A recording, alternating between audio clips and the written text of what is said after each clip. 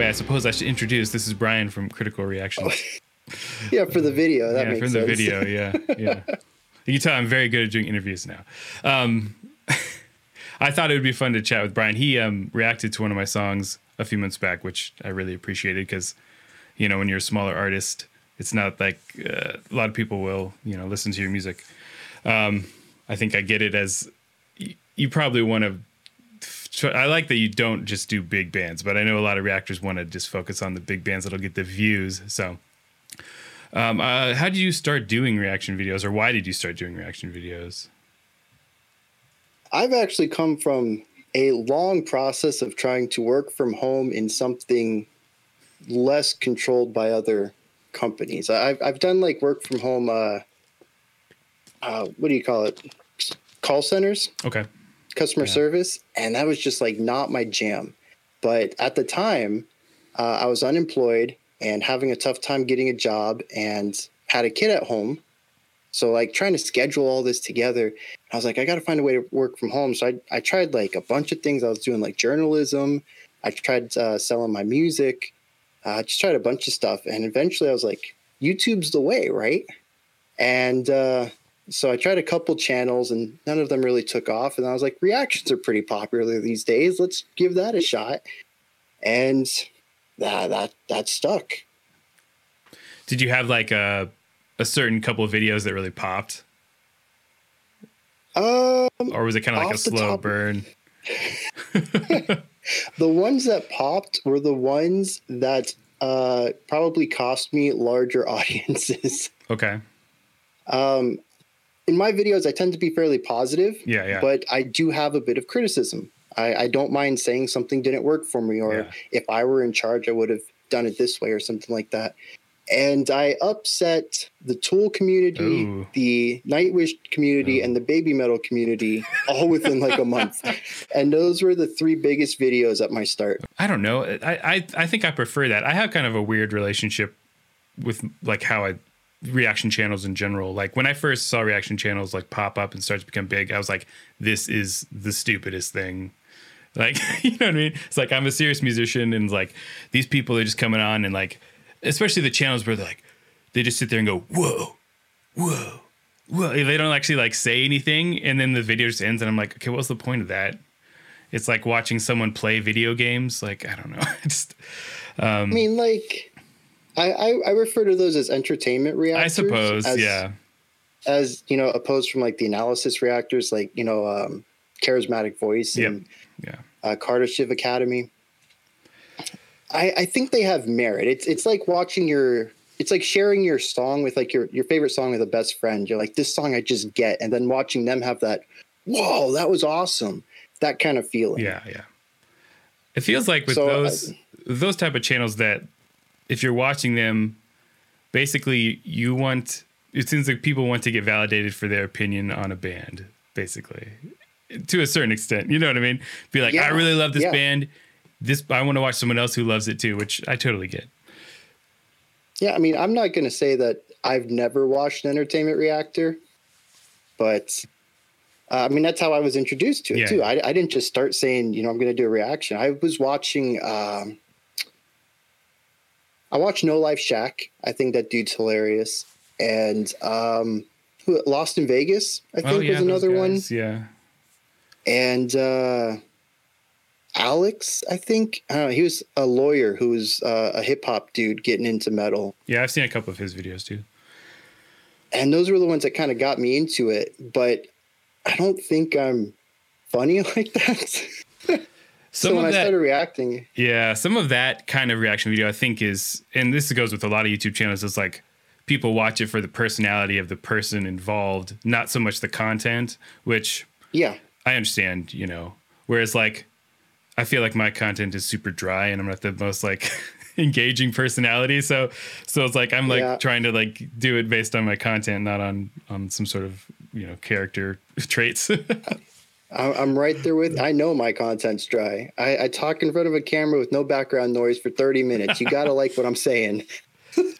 Well, I do really appreciate that. And going back to the reaction thing, like I do enjoy the channels that do more of a deep dive kind of analysis. I really like that you did do the lyrics because I don't see that a ton.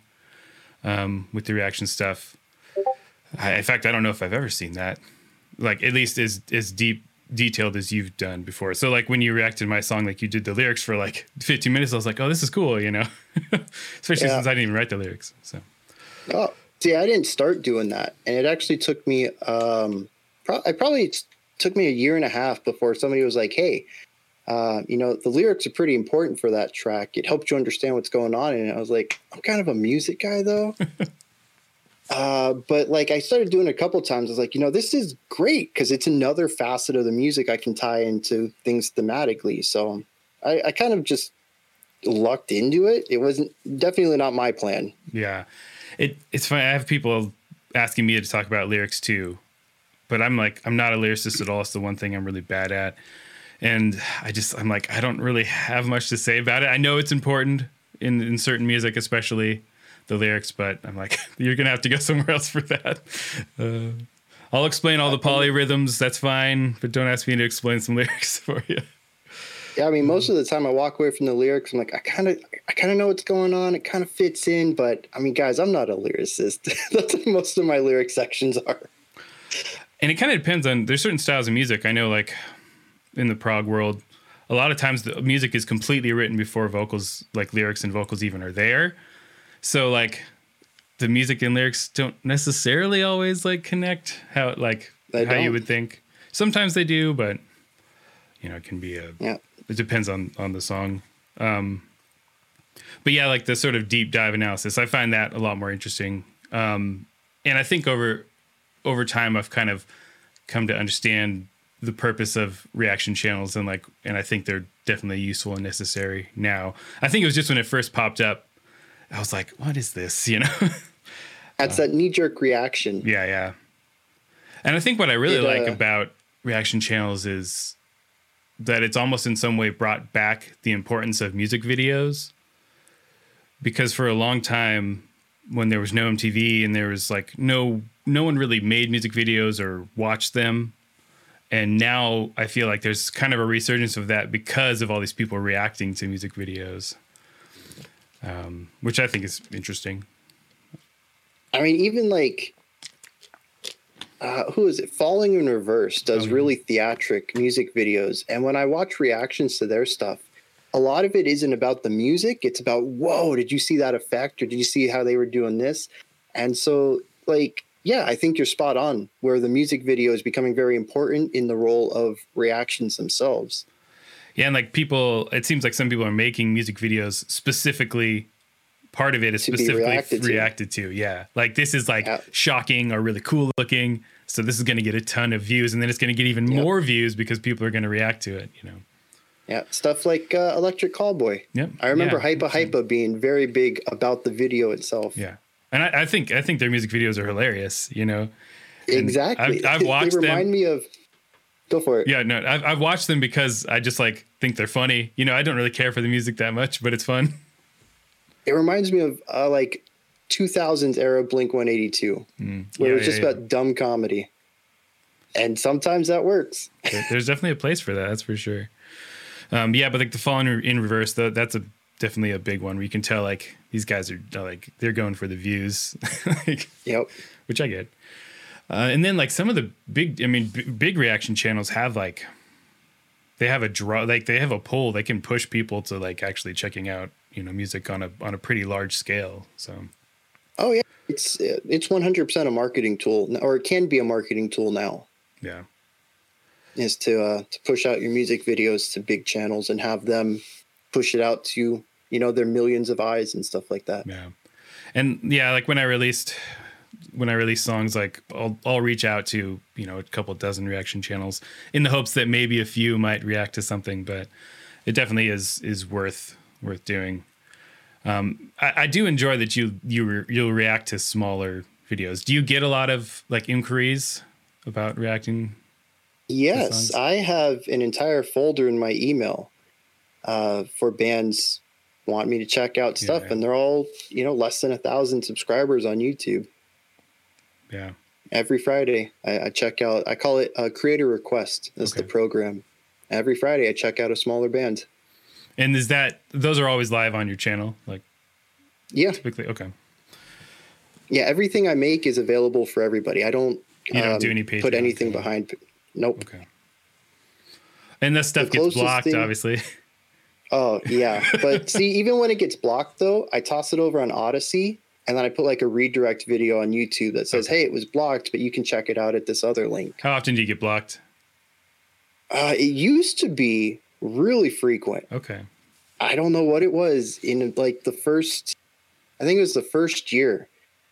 Even Rush blocked me, and everybody was real confused about that. Like, Rush doesn't block anybody. Weird. But yeah, but in the last couple of years, it's rare. It's like once or twice a year now. Yeah, I've had a few videos blocked. And so I've either gone out and taken out that section or muted it if it was a short part. It's only been a couple, though. Typically, it's just like a copyright claim, and you can't monetize it, which is fine. And I usually expect that. I don't understand the blocking for like reaction channels or what I'm doing, because I mean, basically what I'm doing if I'm like analyzing a song is I'm just like gushing about the music theory behind it. Like, why would you block that? I'm not making any money on it. It's like, here, go check out this awesome band. It's like, Exactly. It's promotion, it's education. There's no reason, as far as I'm concerned, it falls under fair use. Your stuff specifically even is definitely under fair use. And I don't care about like getting a claim if I'm actually sharing the band's music and like they can make the money. Like, I don't really care about that, but like, don't block it. That's stupid. Exactly. But yeah, you're right. I don't think that happens nearly as much now. I feel like YouTube has recently changed kind of a little bit of that. Yeah.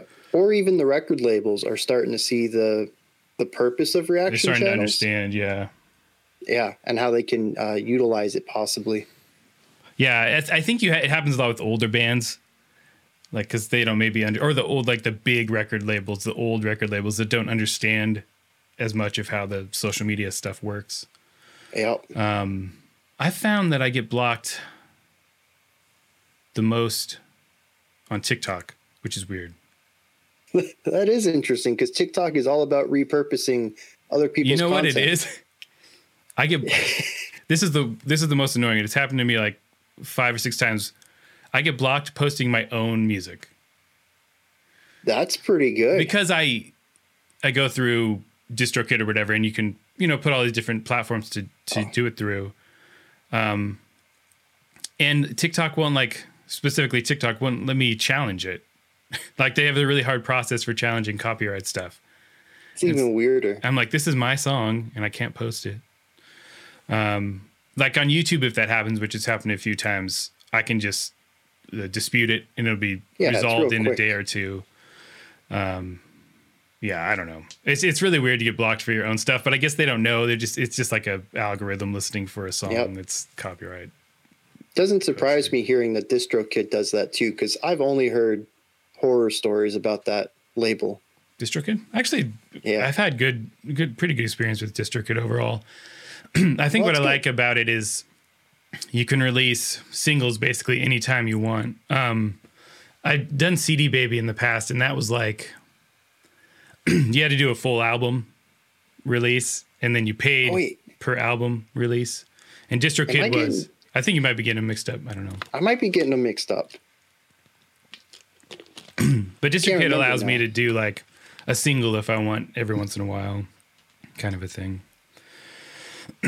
Which is funny because like the modern music world is all about the single. You would think every label would want you to maximize your single output. Well, I think that I know with CD Baby is, at least I don't know if it's changed now, but like you can do singles, you just have to pay for each one.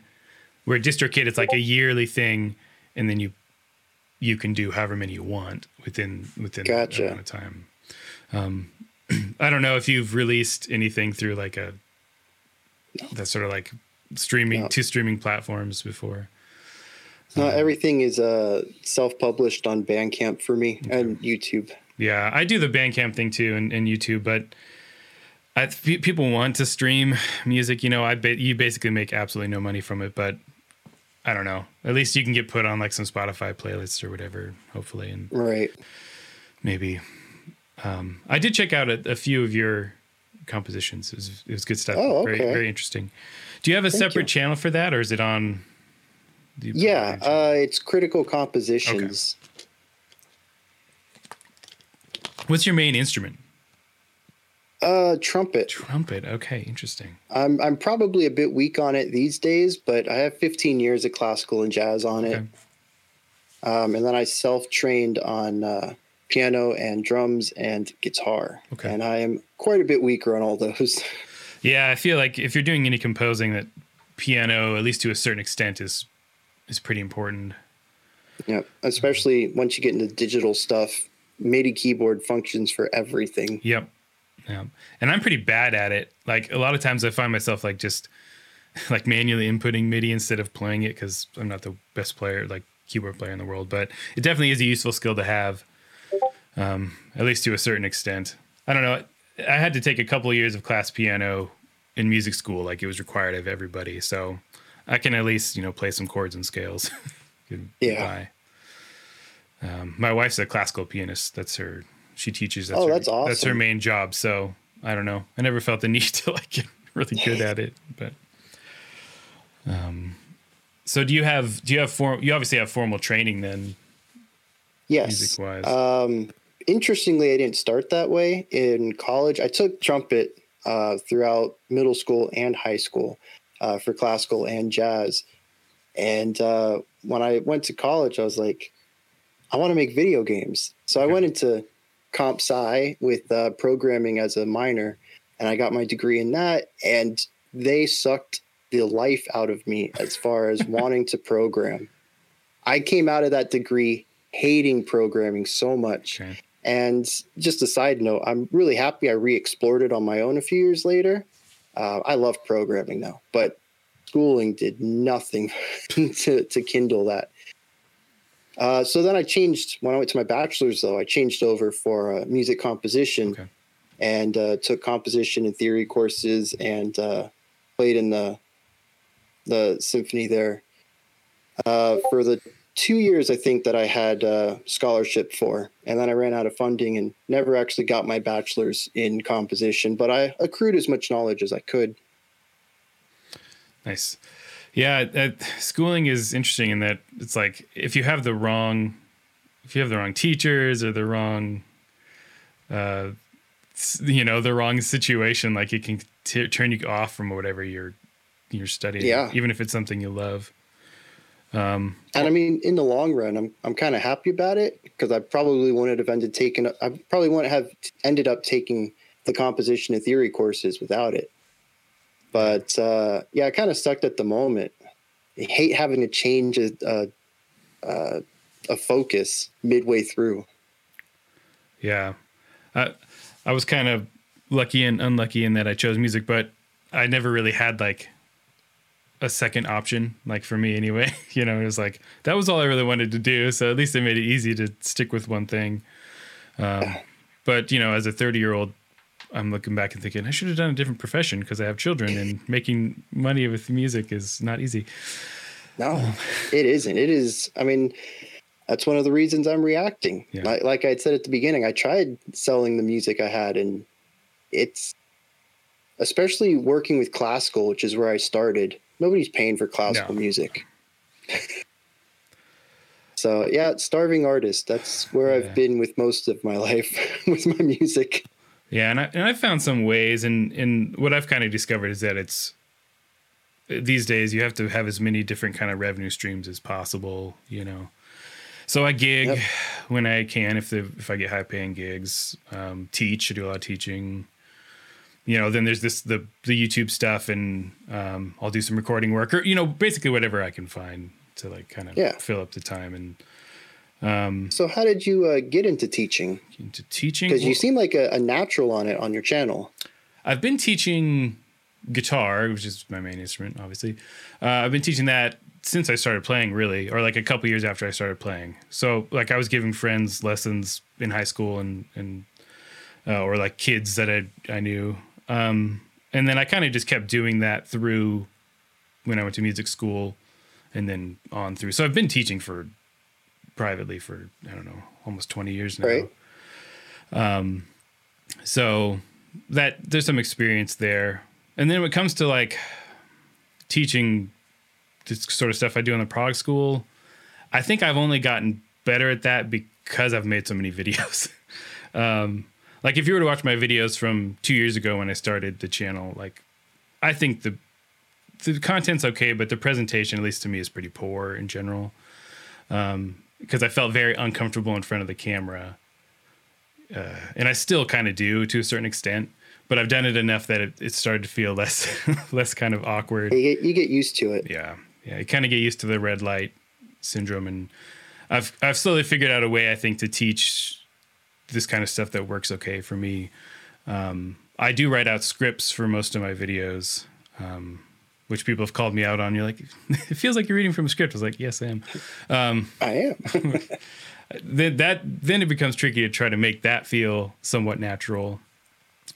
I don't think that I could teach some of this complex stuff that I do without a script, though.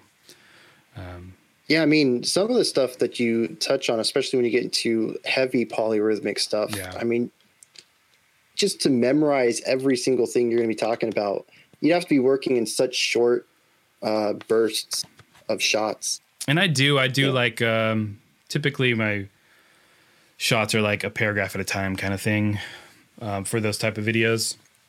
But for me to explain it and have it make any kind of sense, I have to like write down what I'm going to talk about, because otherwise it just ends up being rambling kind of nonsense, especially for me. I'm quite known for my rambles, so I could probably use some tightening up if I didn't do things live. Yeah, but like the sort of videos you're doing, you couldn't script it out anyway. No. And I've thought about it. Yeah. I don't know how you'd even do that. Would you like react to it and then after the fact write a script maybe?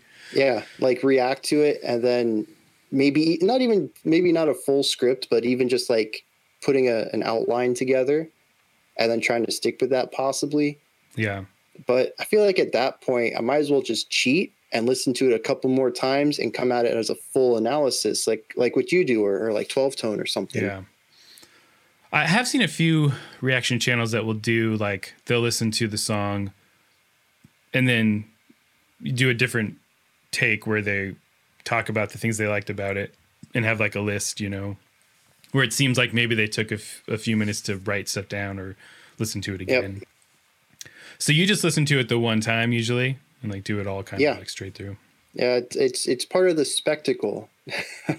How much music can this guy remember 40 minutes after he's listened to a song? Yeah, I mean, and it's like some of the music you're listening to is like so dense and involved, or long songs. Like I wouldn't be able to remember. I feel like I wouldn't be able to remember anything, but I don't know how it works. I can't remember what I had for breakfast today, but music just, it sticks with me. I don't know. Yeah, it sticks with me too. It's like kind of depending on if I'm doing the type of videos, like analysis videos that I do, I have to listen to the song like a million times, obviously. But I mean, you go into a lot more depth than I do, so that makes sense. Yeah, and like some of the stuff, if it's songs that have been out for a while that I know and like that's a little bit easier. When I did that periphery analysis a couple months ago, right after the song came out, that was like maybe the fastest I've ever turned around like a full analysis of a song. Dude, I was surprised. I saw that and I was like, I got to dig into this. I was like, this dude's on the ball. I don't plan on doing that again.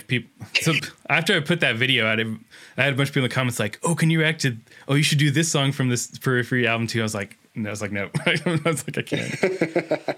Like to turn, I was actually hoping to turn that video around even faster, but, I don't know. I did a 40-minute full analysis of the song a week after it came out. So, and I mean, that's good. And it probably took like 80 hours of work, if I'm being honest. So I don't doubt it. So people you put a lot of work into even just the understanding and the scripting would have been a while. Yeah, I mean, because people don't understand how much is involved in a video like that, and it's part of the reason that I'm trying to find ways to make videos a little bit faster, like certain types of videos, because some of these are just so time intensive. But to do a video like that, I have to listen to the song a million times. I've got to then actually figure everything out. Then I have to transcribe it if I want to put any sort of visual on the screen of the actual music. Then I have to write a script, figure out how I'm going to talk about it. Then I have to film the video. Then I have to edit the video. It's like a 10-step process to do something like that. And each one of those steps is like difficult on their own. So, I mean, and the thing is too, is that your video isn't just you staring at the screen either. You have a lot of graphics that go on that help explain things, and you use animations too, don't you? sometimes, Yeah. yeah. It's mostly like, I'll screenshot a passage of music and then I'll put it on. But sometimes I'll do like counting animations where I'll have like numbers go along with the. Yeah. And that stuff is time consuming and annoying, but I feel like it's an extra step that's necessary to, especially as I've started to do that more and more. I feel like that's kind of expected, so I have to keep doing that. Yep. To a certain extent. Do you find keyframing animations annoying? Yeah, of course. But yeah, okay. I just, because like I'm not a film editor. Yeah. But I got into that because of YouTube with a previous project. And I found it rewarding at the end, but the process of making things move in film is just so annoying to me. Yeah, the video editing process, and I'm not a master at it. I've gotten good enough to do the specific thing that I do. But video editing is the worst part of making any of my videos by far, at least for me. Yep. But it's also a necessary step, and it is, because you need that production quality, the visuals to bring people in. Yeah, and as I mentioned, I don't feel very comfortable with just like talking and being like the most animated personality. So I feel like the visuals are necessary for me to kind of add a little more life to the video in general. Yeah. Because I don't see my personality changing anytime soon. So. You got to like work around that. By 30 something, I think you're set. Yeah, pretty much set. But I do genuinely enjoy making the videos. It's just they can be very time consuming. So I get a lot of requests for like analyze this song or analyze this song. It's like, yes, but also you're asking me to do like 40 hours of work or whatever. Yep. Which in some cases I'm willing to do, but. It probably helps too if you have like a connection to the song somewhat, whether it's like a riff you enjoy or just the overall song itself and you want to dive into it. That makes a big difference, yeah. And like I've done a number of videos like that where it's one of my favorite bands. That's fun. I learn a lot by doing it. It's a good time. Some of the things like the Periphery one, who I like Periphery, but they're not like a top band for me. I did that because they're a big band, and I thought that would be a video that people would actually watch, in general. But I enjoy their music enough that it was worth analyzing. I try not to do stuff that I like don't really enjoy too much, because then I feel like I would be faking the analysis part of it. Yeah. And I mean, I don't know if you feel this way too, but when it comes to stuff I just completely don't enjoy, which is pretty rare. But it ends up feeling like a job. And I don't want this music stuff I do to feel like a job. Yeah. And I mean, it will at some point, obviously, feel like a job. But yeah, and I'm doing this channel because I genuinely enjoy and love this kind of music. So yep. I want to choose bands that I genuinely enjoy. Because I had someone ask me recently about Tool, which you talked about Tool too. And I don't hate Tool. In fact, there was a period where I really enjoyed Tool. But I don't have like that strong of positive feelings towards Tool that it's worth me doing a huge analysis video. Maybe at some point I'll do just like a small chunk of a rhythmic part from a Tool song or something, but I don't ever see myself doing a full Tool song because I don't really care that much about Tool. That's interesting, being so big into prog. Tool is always a band that I hear pop up when we talk about prog rock. I like Tool, and the things I like about Tool are the rhythmic sort of aspects. I feel like Tool's sound is very kind of one note in a lot of ways. The little bit I've heard of them, I can agree with that. They have their sound, and they do it very well. Oh yeah, for sure. But they don't really do anything else. And there are certain Tool songs that I absolutely love, and I'm like, this is fantastic. And then some of it, I'm like, meh, I get it and I respect it, but. So that's where I sit with them. Yeah. So you're talking about Tool being a negative feedback. Is what was Nightwish and Baby Metal? Yep. What other artists have you done that you like can think of that were got like big negative reactions? Man, I think those are really the Okay. three big ones that stand out to me. And I've had them on the channel a couple of times each, and it's not even that I'm negative about them. I just have criticisms. Yeah, yeah. I'll say, this didn't quite work for me, and they'll come out, how dare you call this band the worst? I'm like, that's not what I said. Oh, so it's not even that you're like, I don't like this song. All you just like have like, I don't like this part or this section or whatever. Yeah, like I will generally praise them for what they do well, but I'll say, it didn't click with me, or this one section was kind of weird, or something like that. And it'll just be like, that's what they hyper. Oh, you know what another one was ABBA. Oh, interesting. Okay. I misused the word mundane when I wanted simple. Okay. And it was a simple folk track, like a folk pop thing. And just out of the woodworks, ABBA fans coming in telling me that I'm a composer and I'm not a real music writer and I don't know real music when I hear it. Oh my God. It was wild. There's certain fan bases that are like hardcore, and like if you say anything negative about that particular artist or band, they'll be like all over you. Yeah, and that's kind of wild to me. It seems a little weird to me that you can't accept criticism of artists that you like. I don't know. Even my favorite bands of all time, if they write something I don't like or I don't think is high quality, like I have no problem saying it. No, I don't. And like nothing is perfect. All art is made by humans. So I've just never understood that sort of loyalty, I suppose, the fanaticism around some bands. Yeah. And I think maybe when I was younger, I had a little more of that towards certain bands. It'd be like, how can you think that this band isn't the best thing in the world? When you're like really into something as a kid. But as I've gotten older, I'm like, yeah, well, obviously not everything is perfect by your favorite band. It's like... I mean, part of that too, I think, is just growing up and trying to figure out who you are and kind of latching your identity onto stuff. But I'd hope that as you grow up, you move out of that. Seems like a natural evolution in maturity, I suppose. I would imagine, I'd be surprised to see like what the ages are of the people who are doing this kind of comments, I would imagine, at least hopefully, that it's more on the younger side. But like if you're really into something when you're a kid, you're right. You kind of get your identity from that specifically. Yeah. And I guess some people just don't grow out of that too. Yeah, probably not. I mean, there's a lot of, grown up adults or grown up kids, basically 40-year-old children. Yep.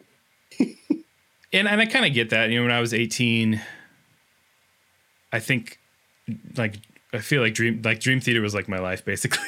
It makes sense given where your musical stuff has gone. Yeah, and it's funny now, like I hardly ever listen to Dream Theater at all anymore unless for nostalgic reasons. But like I can see like how as a kid I might have felt that way if someone said something bad about Dream Theater when I was 18. Yeah, but that's the kind of stuff you hopefully grow out of as an adult. I was wondering, are there some bands or musicians you've discovered from reacting that are like some of your favorite artists now? Yeah. Let's see. That's kind of weird. Like some of my favorite, or like artists that you really love that you discovered from reacting. Vintersea is going to be one of them, which kind of surprised me because they're a bit on the heavier side. I actually know. I know the guitarist in Vintersea personally. Because they're from Portland and I'm from Seattle, which is close by. Yeah. They were fans of my previous progressive metal band, and we've chatted like quite a number of times. So dude, that's awesome. I know those guys. Yeah, they're cool. They're cool music, like kind of blackened prog a little bit. Yep. I don't remember what song we did on the channel, and it was the only time I've ever done this. I was like, I need to hear more now. And I did another reaction back to back and just picked a random song from them. And then I went and bought the albums that day. It was so good. Nice. I'll have to let them know. I think they just put out a new track too. Yeah, I watched the video. It was good. They have a new album. I think all their stuff has gotten better and better over with each album. They've improved a lot. Yeah. It's cool to see that with bands, especially if you know the people. Be like, hey, yeah, that sounded even better now. I think that's obviously the goal, that just sound better each time, but it doesn't always happen. But yeah, that's one of the few that come to mind. Though looking back at like my top 10 albums, because I do videos each year of like the top 10 released that year. And I think most of them are bands that I discovered through the reaction stuff. So is there like a certain type of music that you really found that you like since reacting? Yeah, technical death metal. Actually, I love technical death metal. I didn't know I would like it because it sounds really aggressive. Yeah. But yeah, I was introduced to a couple of bands, and then I found Archspire. Yeah, Archspire. And I was like, "This is I could get used to this." I still find it very fatiguing, but it's rewarding to push through and hear all the stuff they're cramming into this, the music they're creating. Yeah. Well, death metal in general can be very, like for me, it's best in short spurts, you know, for certain times. Like I have a hard time listening to a full death metal album. Actually, you know, there's a reason most tech death albums are like 30 minutes long because they're so like in your face. But even then I have a hard time listening to a full album straight through. It's just like too much, you know, in some cases, but it really is. It is a lot of a lot and in a very short amount of time.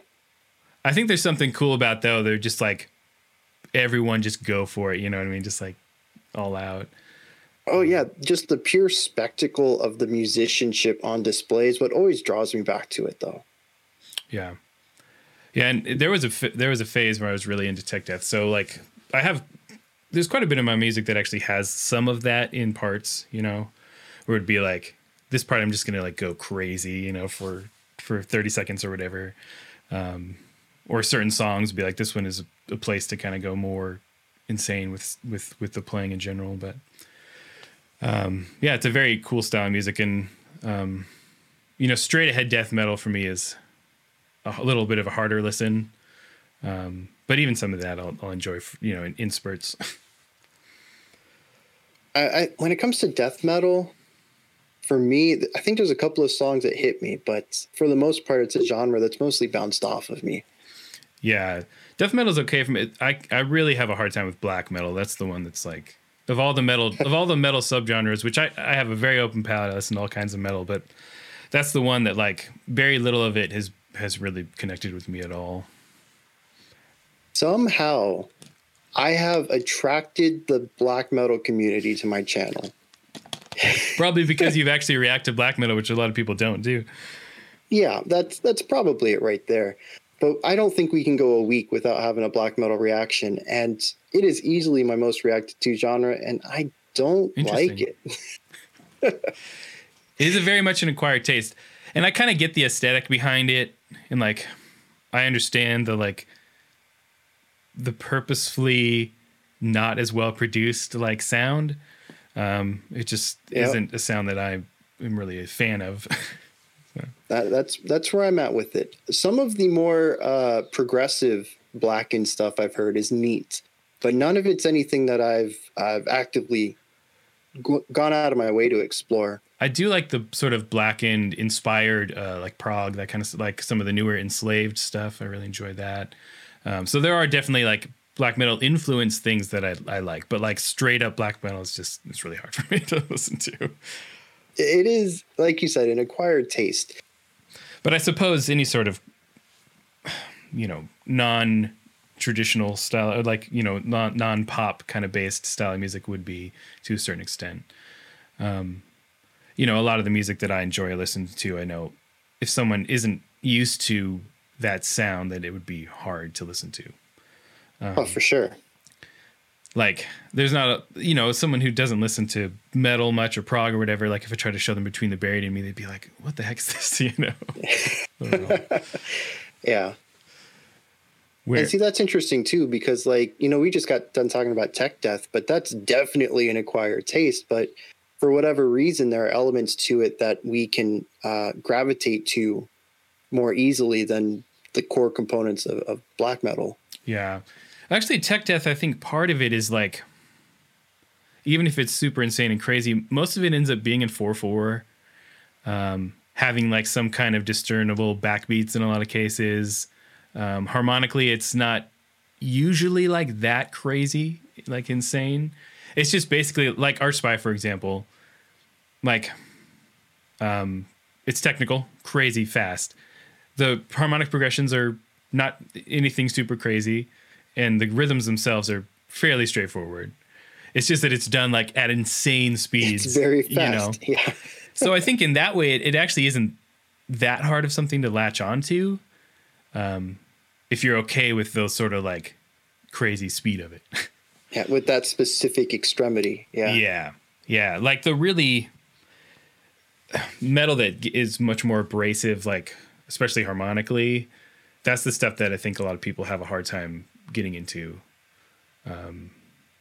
where it basically it borders on being atonal in a lot of cases. That's a sound that I think a lot of people have a problem with. Yeah, atonality, dissonance as a primary harmonic constant. It's real difficult for me to get into any of that. And that's, I mean, even outside of metal, I have a tough time getting into avant-garde or like free jazz for that same reason. And even microtonal stuff, it grinds on me a little more than I'd like to admit. Yeah, I can do it in spurts. In music school, we had to study all the 20th century composers, your tone rows and all that kind of stuff. So I have an understanding of it. And like, I think I like atonality as a contrast to tonality.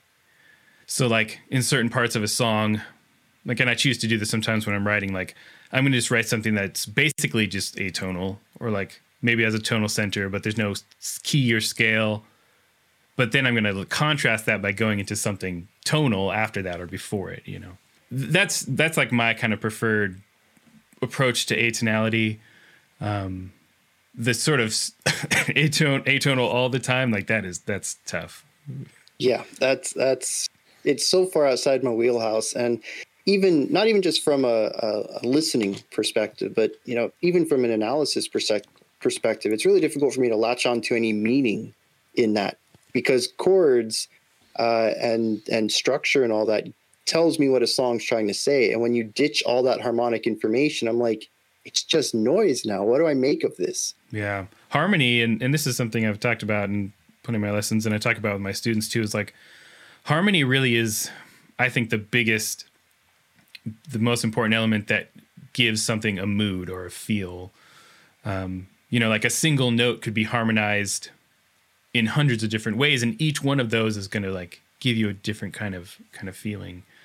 Yep. So when you take away when you take away the tonality, like it does make a big difference. Yeah.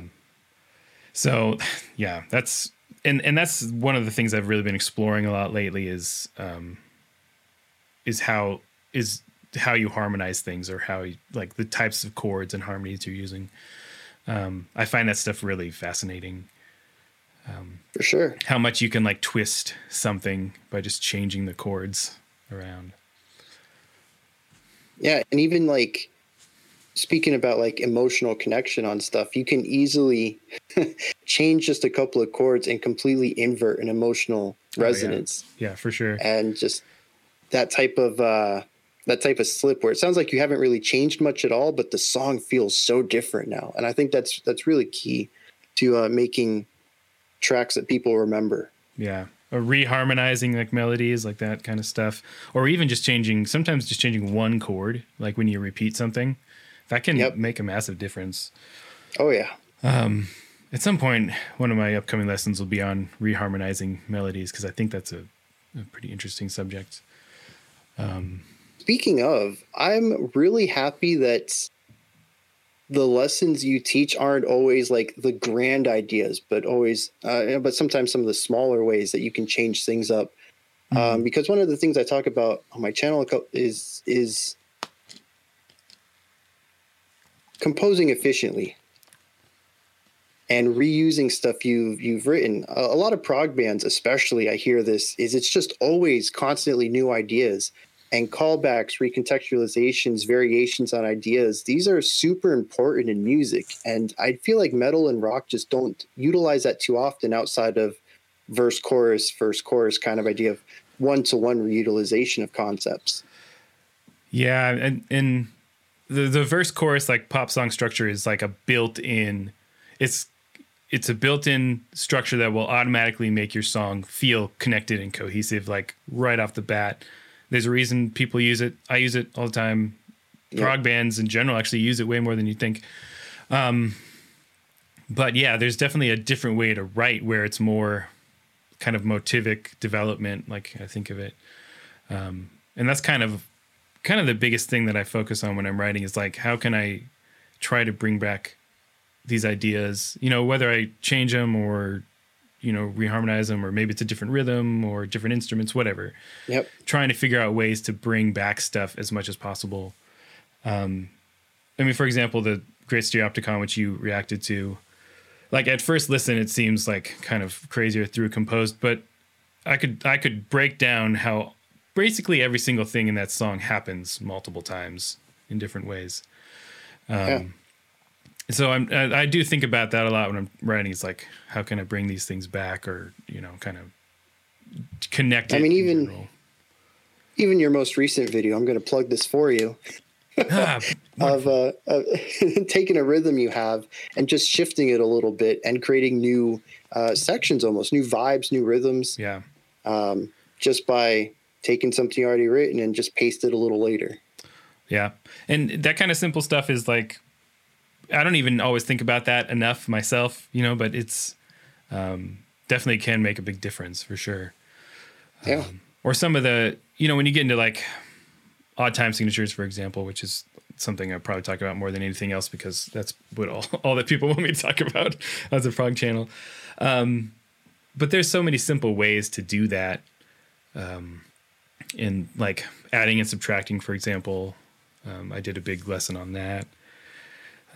Where you just take things that are normal and you just like add a beat or subtract a beat. And that's how you do it. Or breaking down rhythms to smaller chunks.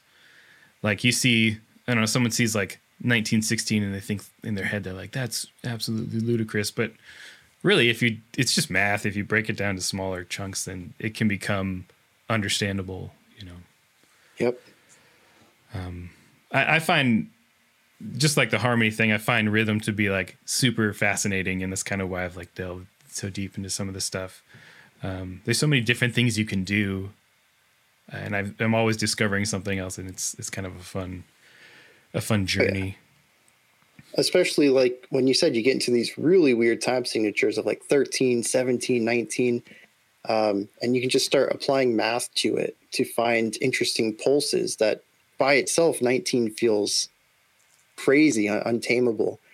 And then you come up with like 3, 4, 3, 6, and you get into these weird pulses, and then you create some really great stuff out of it though. Yeah. And then, my thing has been trying to find ways to make crazy rhythms feel more natural, or feel to the point where like you wouldn't be able to tell necessarily that it's a weird rhythm, that kind of thing. Yeah. Injecting that groove into it. Yeah. And like some of this stuff is really fun. Like, for example, you could take 11/8. This is one that happened in one of my songs, and it's at a faster tempo, and you split it into like 5 and 6, for example.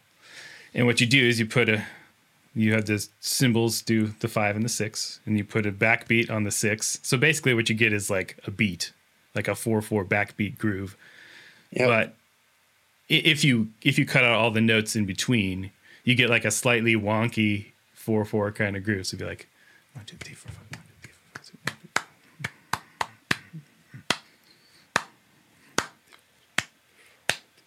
And like if you just clap that out, it almost sounds like I'm clapping like consistent notes. Yep. But you can turn that into like a more straightforward groove. So that kind of thing to me is really interesting, See, and I think that's important too, is realizing that with these odd time signatures, the rhythm drives so much of the feel of it. It can feel disjointed or it can feel connected based entirely on how your rhythmic aspects are, completely devoid of your riffage on top of it. Yeah.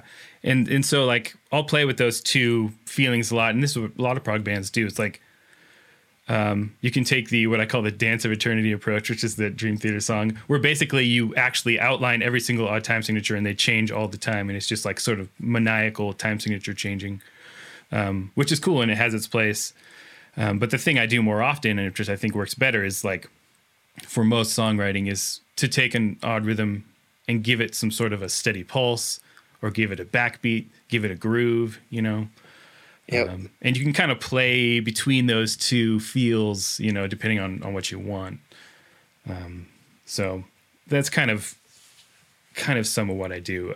I've done a few lessons, especially earlier on, where I focused on like trying to explain how to make time signatures groove, because I think that's a really important thing if you want to try to write this kind of music. Yeah.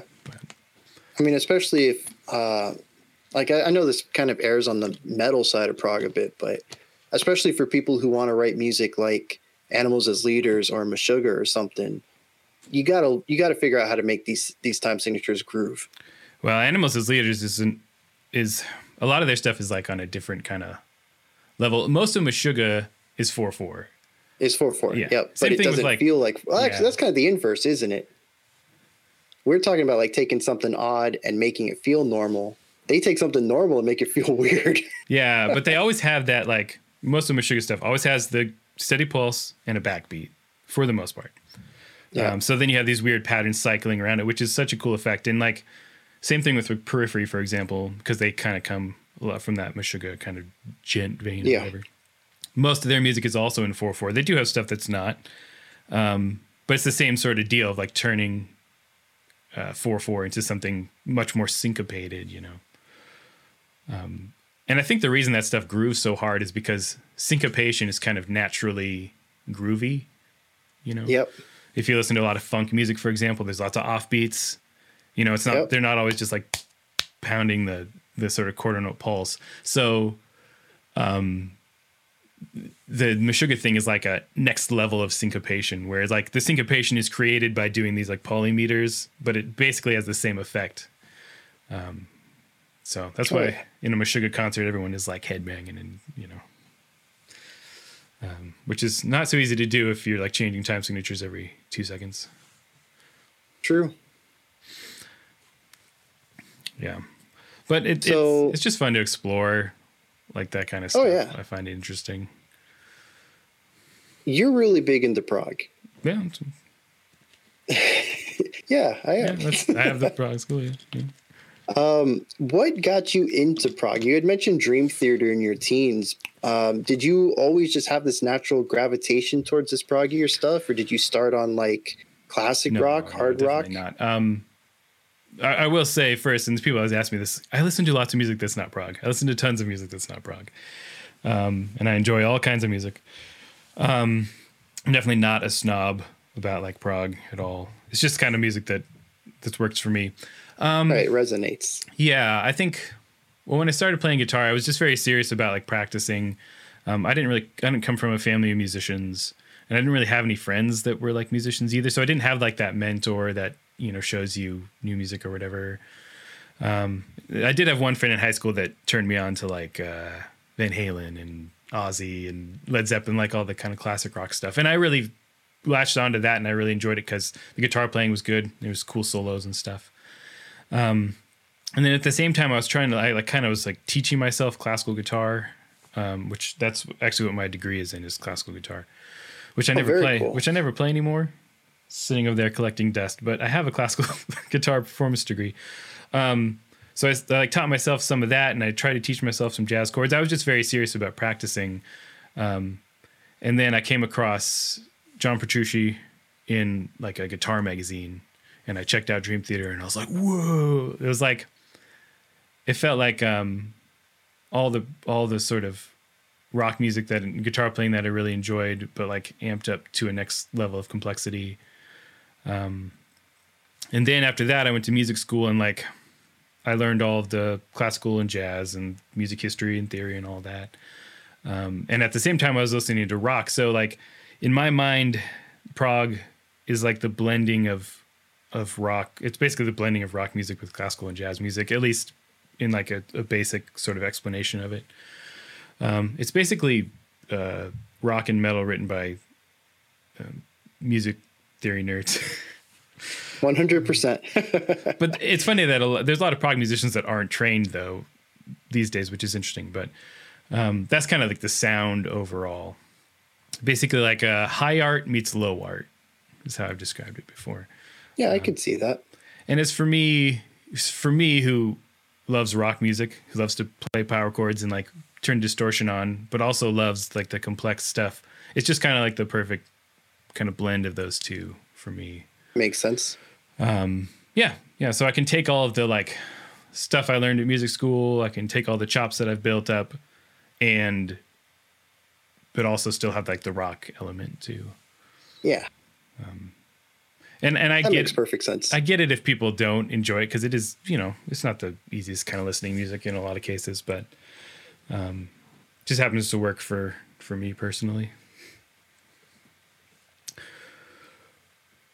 And obviously there's certain types of prog that like work better for me too, because it's a big genre of music. Like people like to shoehorn it to certain things, but it can encapsulate like a very wide array of sounds. So, there's certain types of sounds that I tend to enjoy more than others, but I think especially when you start looking at, the history of prog and moving out of like modern prog metal to like 70s prog rock. Yeah, it's very different. Yeah.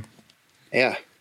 And I end up talking a lot about prog metal, I feel like, because like most of my audience is younger, but like the old school prog rock stuff, like I really kind of grew up on that too. So I try to like cover some of that as well, because I think it's important. But and the thing is, like, I have very little experience with the older prog rock. I have a couple of people in the community constantly expanding my horizons with it, but we've listened to a lot more prog metal. So that typically is what I'm more comfortable with when we get into this area of music. But one thing I've really picked up on, which I thought was really cool, is that a lot of prog rock is experimental in sound, because a lot of it was recorded on tape. So the cool effects were like, they had to find interesting ways to create the delay effect or the doubling effect or whatever sounds they were using. And so it's experimental in sort of a production way, whereas modern prog metal is more experimental in the composition technique.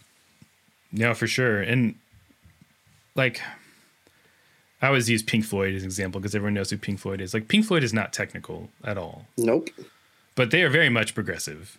And it's more in the sound and the vibe of it and the exploration of textures and, that kind of stuff than it is in technical elements. So people ask me like, what makes something prog? And it's like, I think the easy answer would be like, oh, time signatures, and technical playing. And like, but that's not really it at all.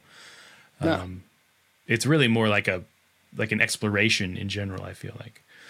Yeah, I kind of use prog as shorthand for experimental sometimes. And I know they're not completely analogous, but prog tends to feel like that for me sometimes.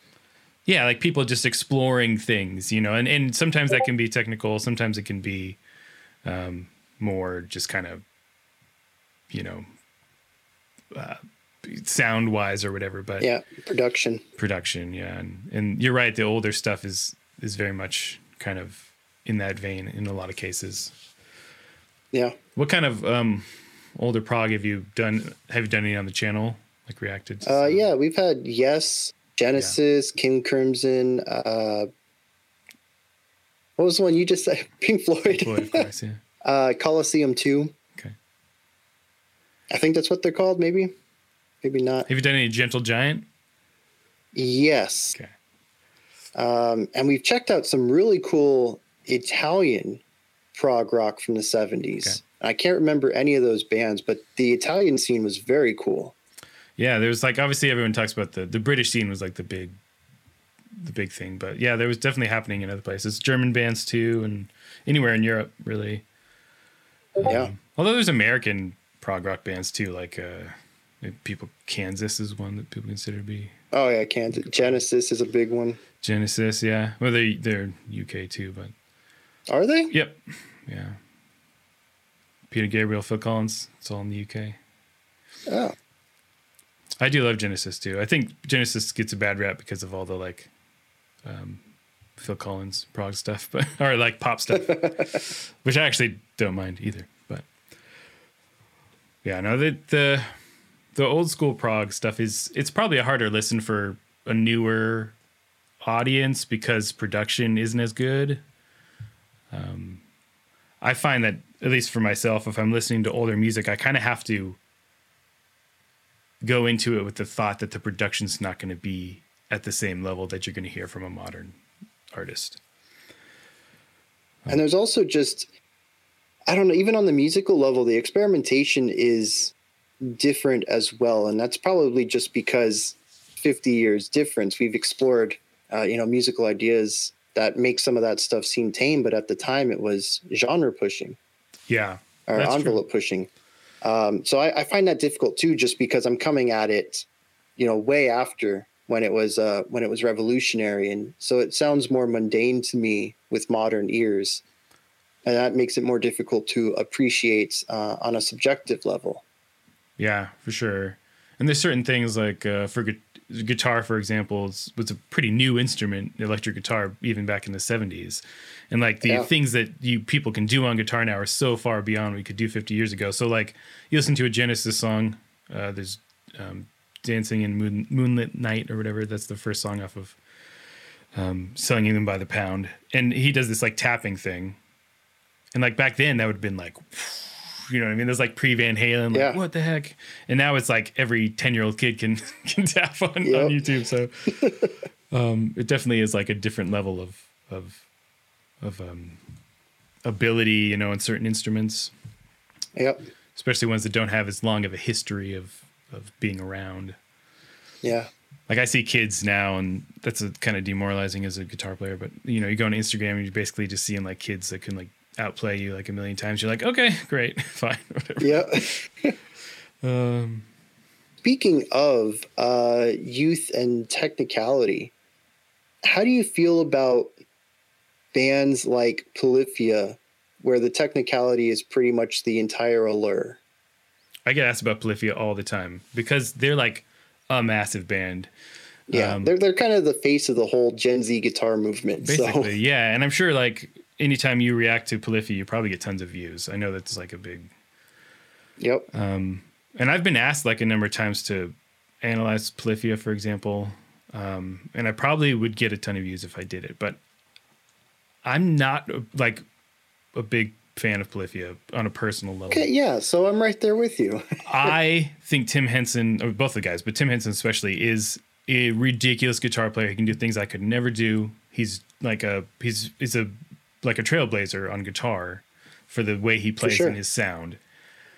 I find their music to be pretty clinical and straightforward and kind of boring in general. And see, and like the thing is like I understand if people like it, and if someone someone's going to come in the comments here and probably be like, "What? I hate Polyphia." And it's like it's just a personal preference thing, and I understand why kids like it because it has like that hip hop sort of element, which is something I never really got into. So maybe that's part of the problem. But I don't know what it is. Every time I check out Polyphia, I'm like, that was fantastic, but I don't want to watch anything else from it. I don't want to further explore the band. And there's just something about it that doesn't click for me. And I think you hit the nail on the head with the word clinical. It is just, it's technical almost to a fault, where it's impressive, but it's missing that musicality, that soul, possibly. I mean, you could say the same thing about Tech Death, for example, though. Yep. In some cases. And even with Tech Death, like, I feel the same way. I just checked out Niall's entire For Whom the Gods Detest or something like that. Yeah. It's a classic. And it's very overwhelming in a hyper technical level, and nothing about it really made me want to come back to it. I think it's very rare for Tech Death to make me want to come back for more. And that's why I mentioned Archspire, and a lot of that's the Baroque element. Sure. But like, with Polyphia, it's much like Tech Death. Like you said, it's very clinical. It's very just technical oriented, looking at the proficiency of it all. The thing about missing the music. Yeah. The thing about Polyphia, I think that connects with people is that basically they're writing like technical guitar pop songs for the most part. So you have like a very accessible grooves. The chord progressions are enjoyable and understandable, and they go where you would expect them to go. the groove, like the sort of hip hop grooves feel nice. There are melodic elements, they're kind of sometimes hidden within the guitar noodling. So I can definitely see why they've become so popular. And it's not like it bothers me. I don't really care, but no.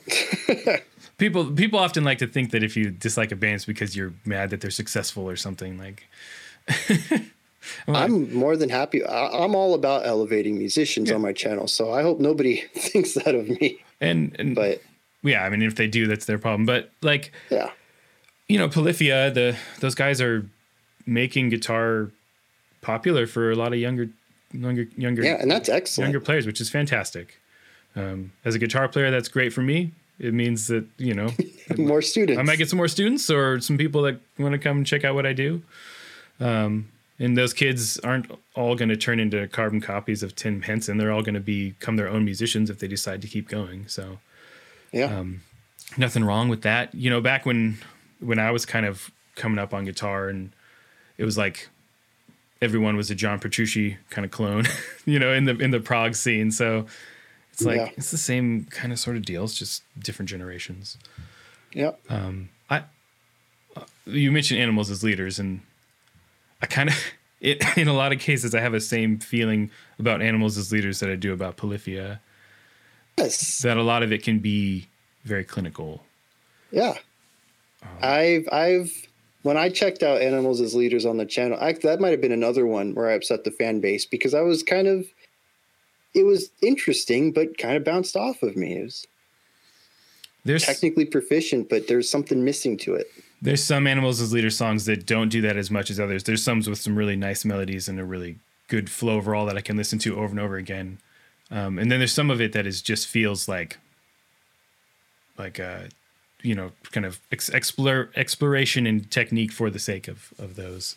Yep, for the sake of the technique. Yeah, 100%. I find it more interesting to listen to over like Polyphia, for example, because there's more going on harmonically and rhythmically. And for me, I find that stuff fascinating. So like I analyzed one of the Animals as Leader songs, the rhythms, after it came out. And like, that was such a interesting study. And I don't even really love that song that much, but just the study of the rhythms was fun because they're doing some really crazy, crazy stuff. So on that level, I find Animals as Leaders to be a little more enjoyable for me to listen to personally, but I think they do kind of fall sometimes into that same kind of hole of the clinical sounding stuff. So if you don't mind, I'm going to segue this into a question about your music. Oh, okay. How do you balance being a technical prog band, but keeping that essence that keeps people from becoming bored with what you're doing and staying engaged with maybe the emotional element of your writing? Whether or not I actually do this successfully is for the people who listen to it. Some people would probably say like this is too clinical and technical with my stuff too. The main thing for me is, and this goes with whether I'm writing instrumental music or vocal music. Mostly music I write these days is instrumental, but I always try to put a strong focus on melody in general. That ends up being, even if the rhythms are crazy, chords are crazy, like I want to have some, at least usually in every song, a couple of strong melodic motifs or ideas that I can build off of.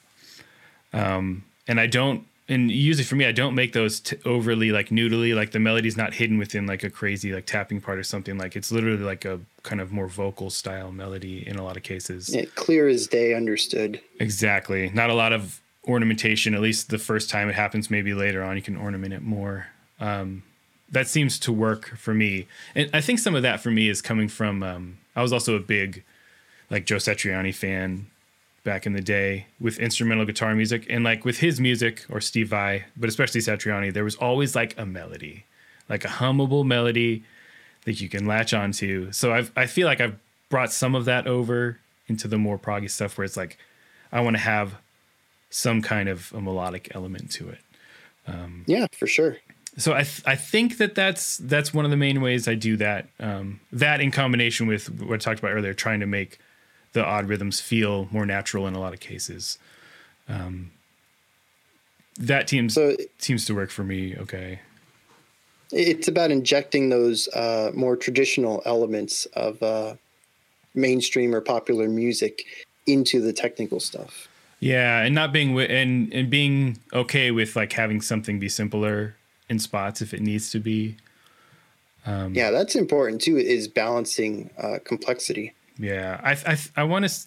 For me, the biggest thing about writing music in general or composing, and I try to pass this on to my students and stuff is contrast, and that can happen in so many different ways. We talked about the contrast between like I don't know tonal and atonal, for example, but you can contrast fast and slow. You can contrast light and dark, like with moods. You can contrast heavy, and you can contrast textures of how many instruments you're using. You can contrast range of the instruments. Like there's so many different ways to do it. And if I'm always constantly thinking about that, if it's like if I'm writing something, has it been too much of one thing for too long? Like that's why like Tech Death is hard to listen to in big spurts because it's very much like one vibe consistently. Yep.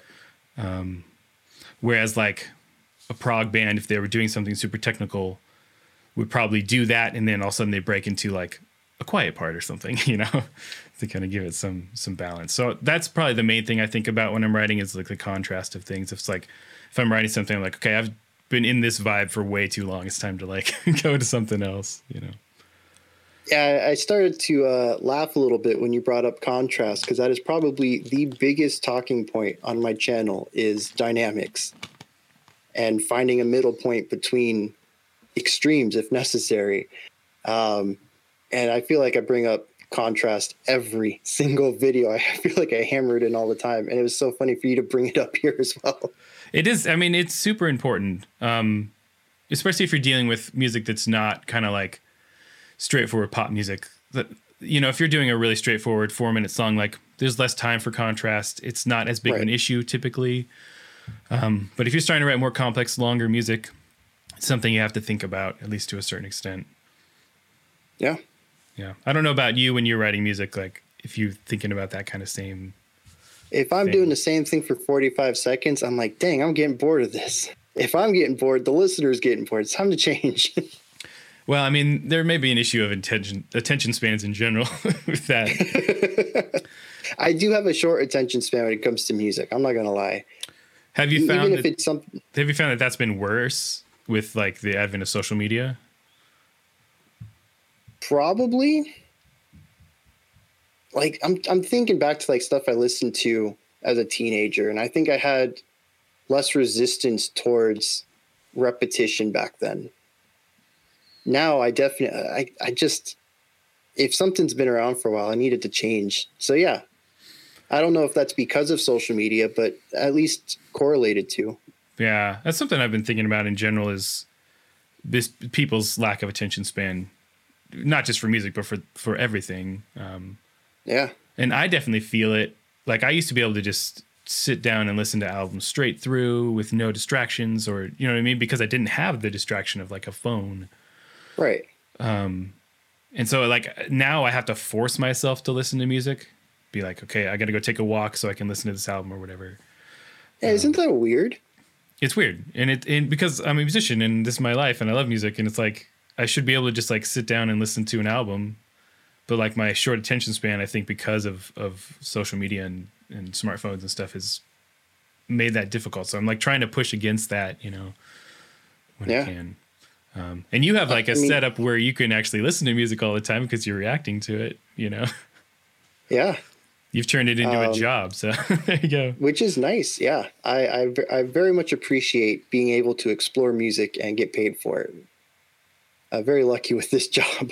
No, that's great. I mean, you have something where it's like the short attention span thing can't really like get in the way because you have to like sit down and focus on it if you want to make a good reaction to something.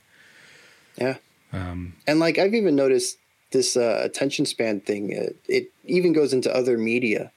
I remember when Dune came out on HBO last year or something, and it's like 2.5 hours long. Yeah. It took me 6 sittings to finish it. Really? I love that movie. But. Yeah, I'd get like 30 mintes in, and just my brain would be like, "Let's do something else. I don't want to watch this anymore."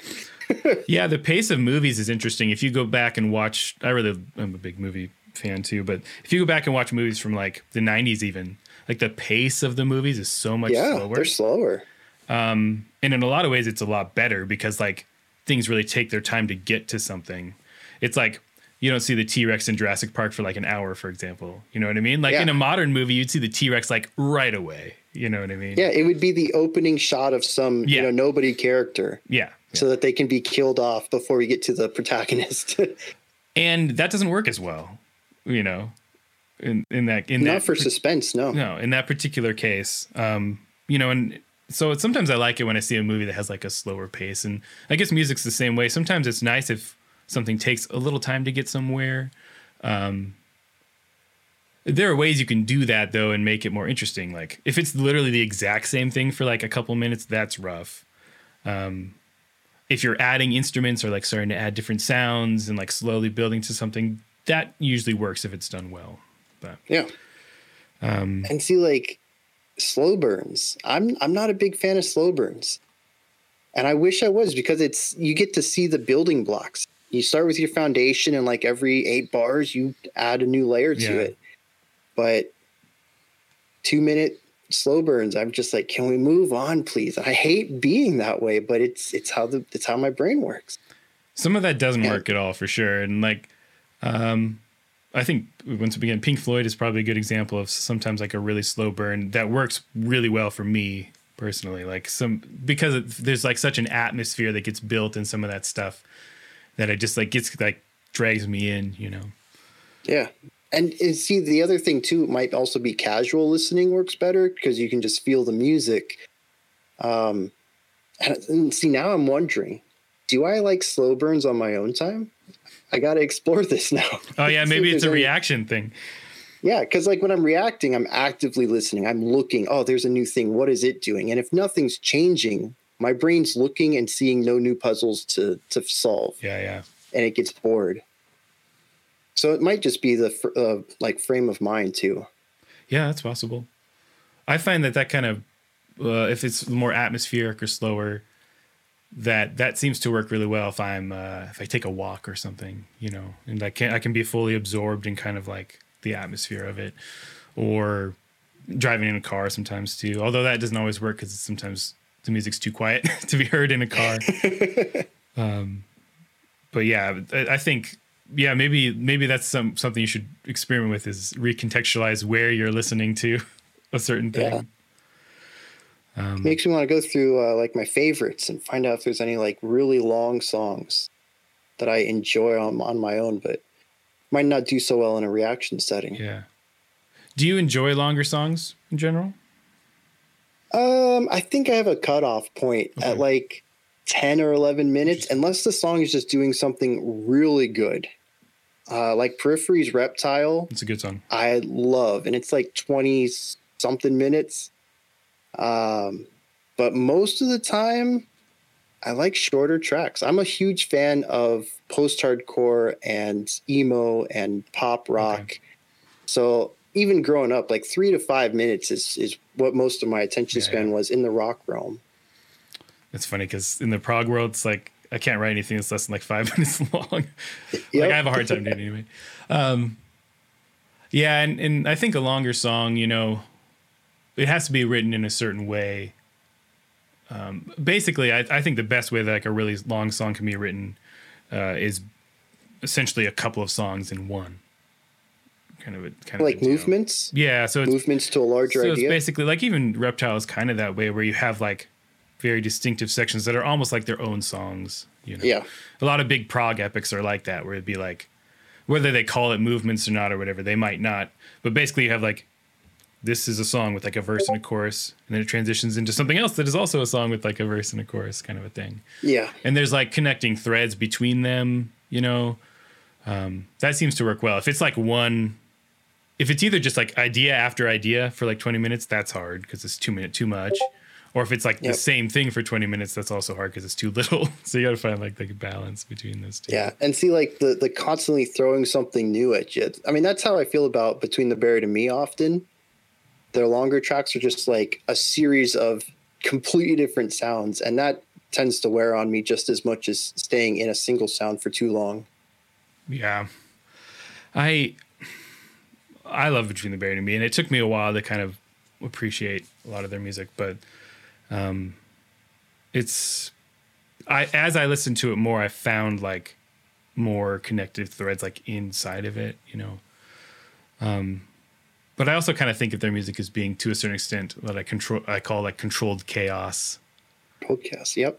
Where it's like, this is just like absolutely like crazy and over the top. But then right when you think it's too much, they'll break into like a big melody that's like super good, you know.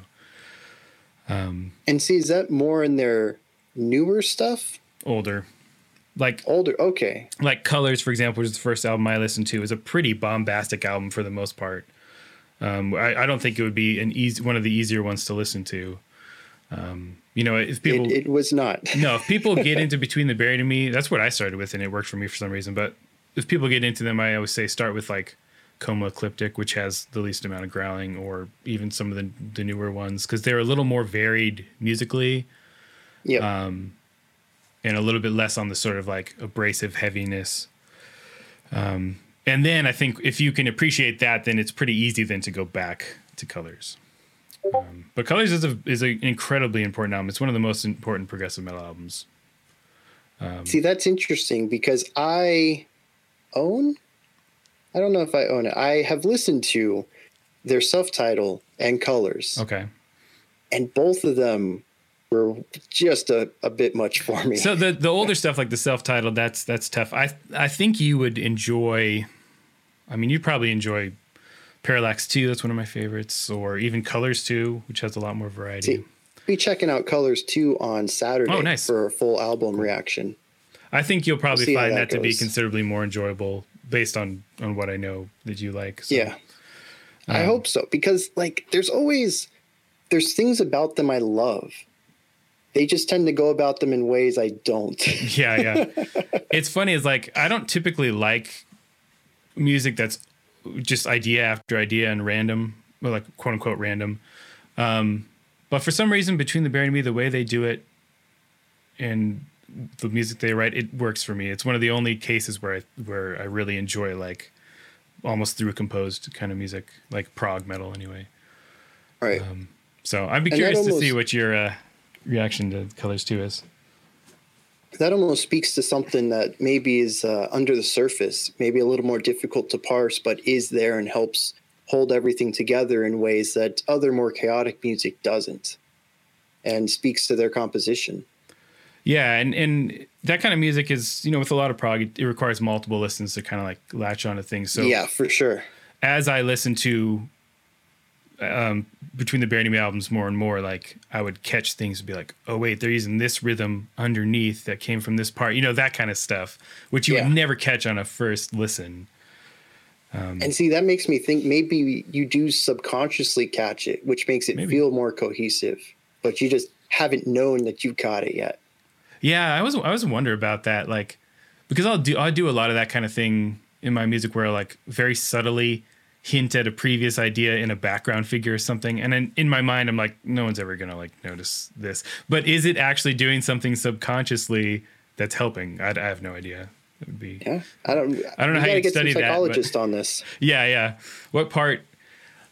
Like, there's plenty of psychologists that have done studies with people listening to music, but could they figure out like what part of the music you're actively listening to and what part you're like subconsciously listening to? Yeah. That'd be interesting. I don't know. It'd be pretty cool though. Cool. I'd read that study. That's the real nerd stuff there. Yeah. I don't know. Reading essays is just fun. Do you read essays? Yeah, not very much. Not very much? Wow. I don't read enough in general. That's something I need to do more of. I stopped reading fiction a while ago, and I've just picked up a lot of nonfiction essay writing, and I don't know why. It's really awesome for me. And a lot of people are like, you read that dry stuff? And I'm like, do you see what kind of stuff I make? I'm a dry person. I wish I could in a lot of cases listen, like do that kind of thing, because I know I would learn a lot. Yeah. Maybe this attention span thing. I have a hard time if something's super dry, either reading or listening for long periods of time. Oh, I'm not going to lie. When I read this stuff, it's like 10, 15-minute spurts. Oh, okay. Well, there you go. Yeah, that's how you have to do it. Yeah, it's dense and dry. It's not something I'm doing all in one shot. Yeah. Well, that's the only way you can really like, I think, get a handle on all of it too, is to kind of take it in spurts. If it's really complex, topics. Yep. Yeah, I guess I'd do the same thing if it was like a nerdy music thing. If it was something that was really complex, maybe I would like take it in little chunks or whatever. Yep. Cool. Well, we're at about like an hour and a half, so we should probably let you go. Yeah, I'm out of questions. So. We have nothing left to talk about at all. No, I feel like you asked me more questions than I asked you. Or we do, and we'll save it for part 2. Yeah, part 2. No, thank you so much. I really genuinely appreciate you reacting to my song. As a smaller artist, like that doesn't, a channel your size, which is much larger than mine. It is. I'm glad having heard it.